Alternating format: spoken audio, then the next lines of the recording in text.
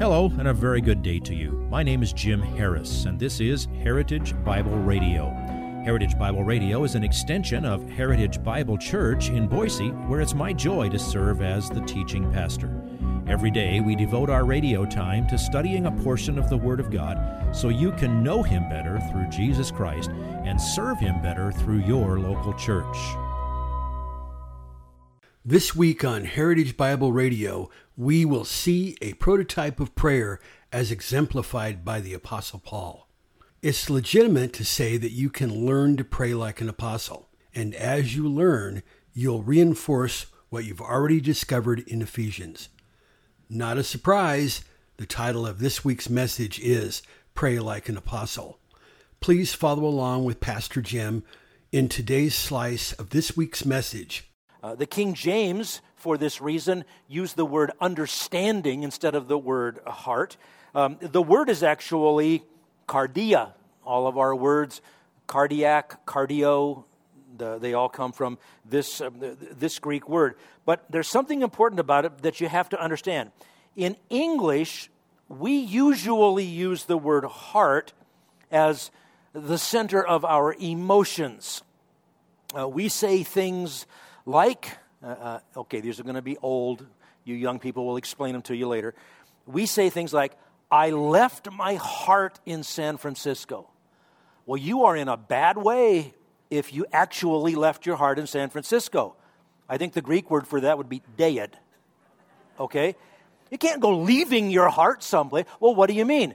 I have incredibly joyful memories of whatever happened in San Francisco. Okay? Or, I was thinking about this one. Bear in mind, I didn't grow up as a Christian, so I didn't go to church on Sunday nights. And that was when Ed Sullivan was on. And I remember, not Ed Sullivan, actually it was Saturday night, Lawrence Welk. I remember a really good arrangement of people singing, "Zing went the strings of my heart." That doesn't make even a tiny bit of sense. But we know exactly what it means, right? Because we think of heart being tied to emotion. But both the Greek and Hebrew languages, and therefore both the New and Old Testaments, equate heart with the whole center of the being. More like we use the word mind or person or will. And this phrase, the eyes of your heart, tells you that theologically speaking, your heart involves your ability to grasp things, your ability to understand spiritual truth, your ability to relate to what God has said to you. In other words, the heart is used figuratively for, you might say, the hidden springs of the personal life. It's the center of you. The Bible describes your depravity as a heart problem, right? Matthew chapter 15. Out of the heart, that's where you get evil thoughts, adulteries, murders, all of those things. And in the New Testament, the heart describes the seat of evil, but it's also the seat of things where God works in the renewed heart. The seat of your moral life, your moral nature, your spiritual life. It's where grief comes from and where joy comes from, the desires, the affections, the longings, the perceptions, the thoughts, the understanding, all your reasoning powers, your imagination, your conscience, your intentions, the purposes that you seek to fulfill. All that is from the heart. So when the Bible talks about feelings, it isn't talking about the heart.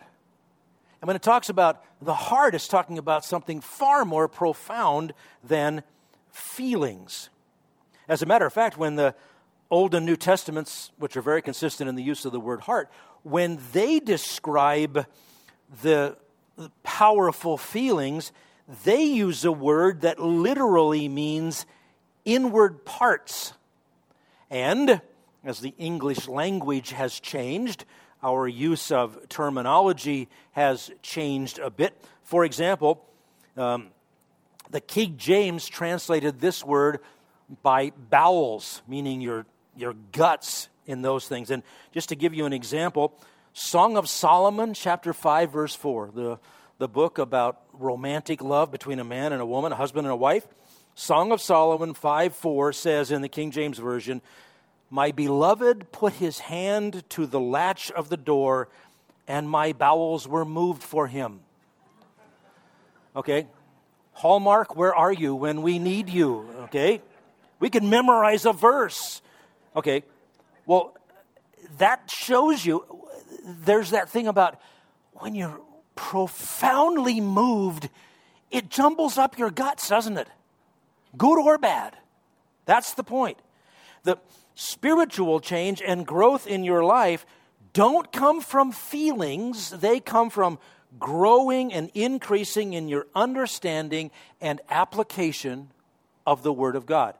It's when you have illumination to understand the inspired revelation. That is how you grow. The best way to bring about spiritual growth is not to act upon your feelings and experiences. It's to bring your feelings and experiences under the authority and the control of the Word of God. And He operates through your heart. Now, I got to stop there. And remember, I made a big deal about saying this is since the eyes of your heart have been enlightened. In other words, since you have come to Christ, since you have experienced the new birth, since you now have the Holy Spirit. I've got to ask you, are the eyes of your heart enlightened? It's not just intellectual stuff. And it's certainly not just attending church. It's not just saying certain things. It's certainly not just doing rituals like we did a reminder of the life and the death of Jesus Christ around the Lord's table this morning. But are the eyes of your heart enlightened? Because this prayer can't apply to you unless they are. Unless you are in Christ.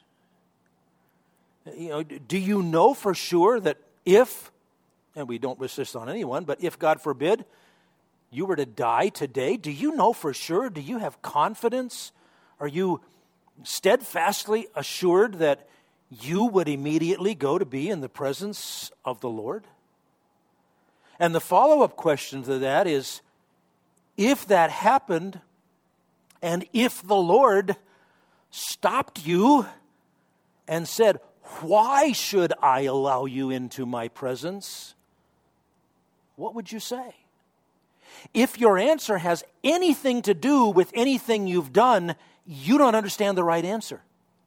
Because nothing you've done can get you into the presence of the Lord. It's only what the Lord has done that He has granted to you as a free gift, completely on the basis of His grace.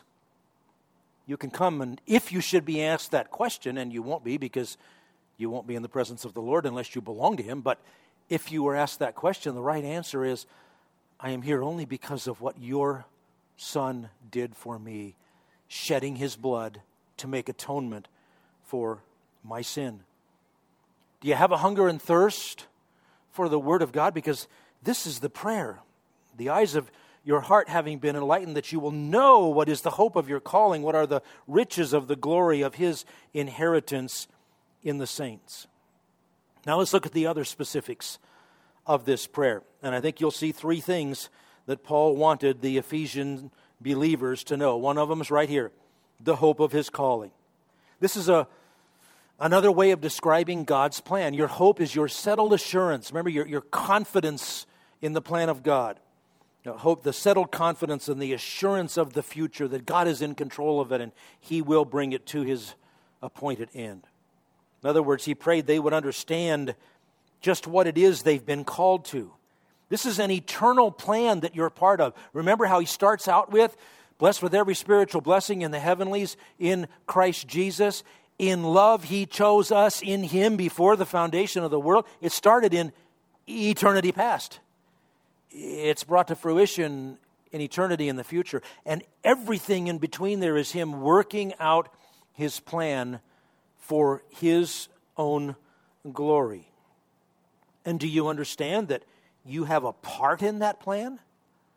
That's where praying so diligently comes in. Lord, I'm going along. I'm trying to do this thing, and this awful thing happened. Lord, how can I honor you here? Give me wisdom. Give me understanding. Let me see with the eyes of my heart what your word has to say to me. Second thing that we have here, besides the hope of his calling, is the riches of the glory of his inheritance. That refers back to what we said, well, let's see, way back, last Sunday. We talked about our inheritance and the certainty of our inheritance. So you are part of this eternal plan. You want to say, well, how do I do my part? Well, you have some resources.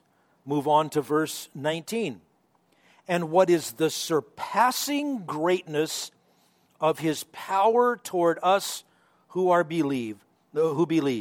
These are in accordance with the working of the strength of his might. So the third thing he wants you to understand is the surpassing greatness of his power toward us who believe.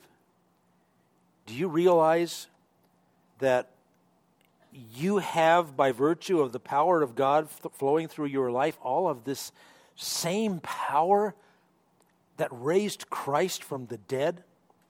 This is the guarantee of the riches. This is the guarantee of the joyous outcome of the plan of your life. And I want you to get a load of this power. Right there in that verse 19 that I just showed you, there are 4 words that describe this power of God that is at work in you. There's the word power. We get our English word dynamite from this. The Greek word is dunamis. If you would like this message on compact disc, let me know and we'll send it to you. You'll receive the entire message, not just the portion on today's program. You can order by phone at 353-4036 or by writing to us at 7071 West Emerald, Boise, Idaho, 83704, or on the internet at hbc-boise.org. Heritage Bible Radio needs your prayers and your financial support. Once again, you can reach us online at hbc-boise.org or by telephone at 353-4036 or by writing to us at 7071 West Emerald, Boise, Idaho, 83704. And if you need a church home here in the Treasure Valley, I hope you'll visit us any Sunday at 7071 West Emerald. For Heritage Bible Radio, I'm Jim Harris. See you next time. Bye-bye.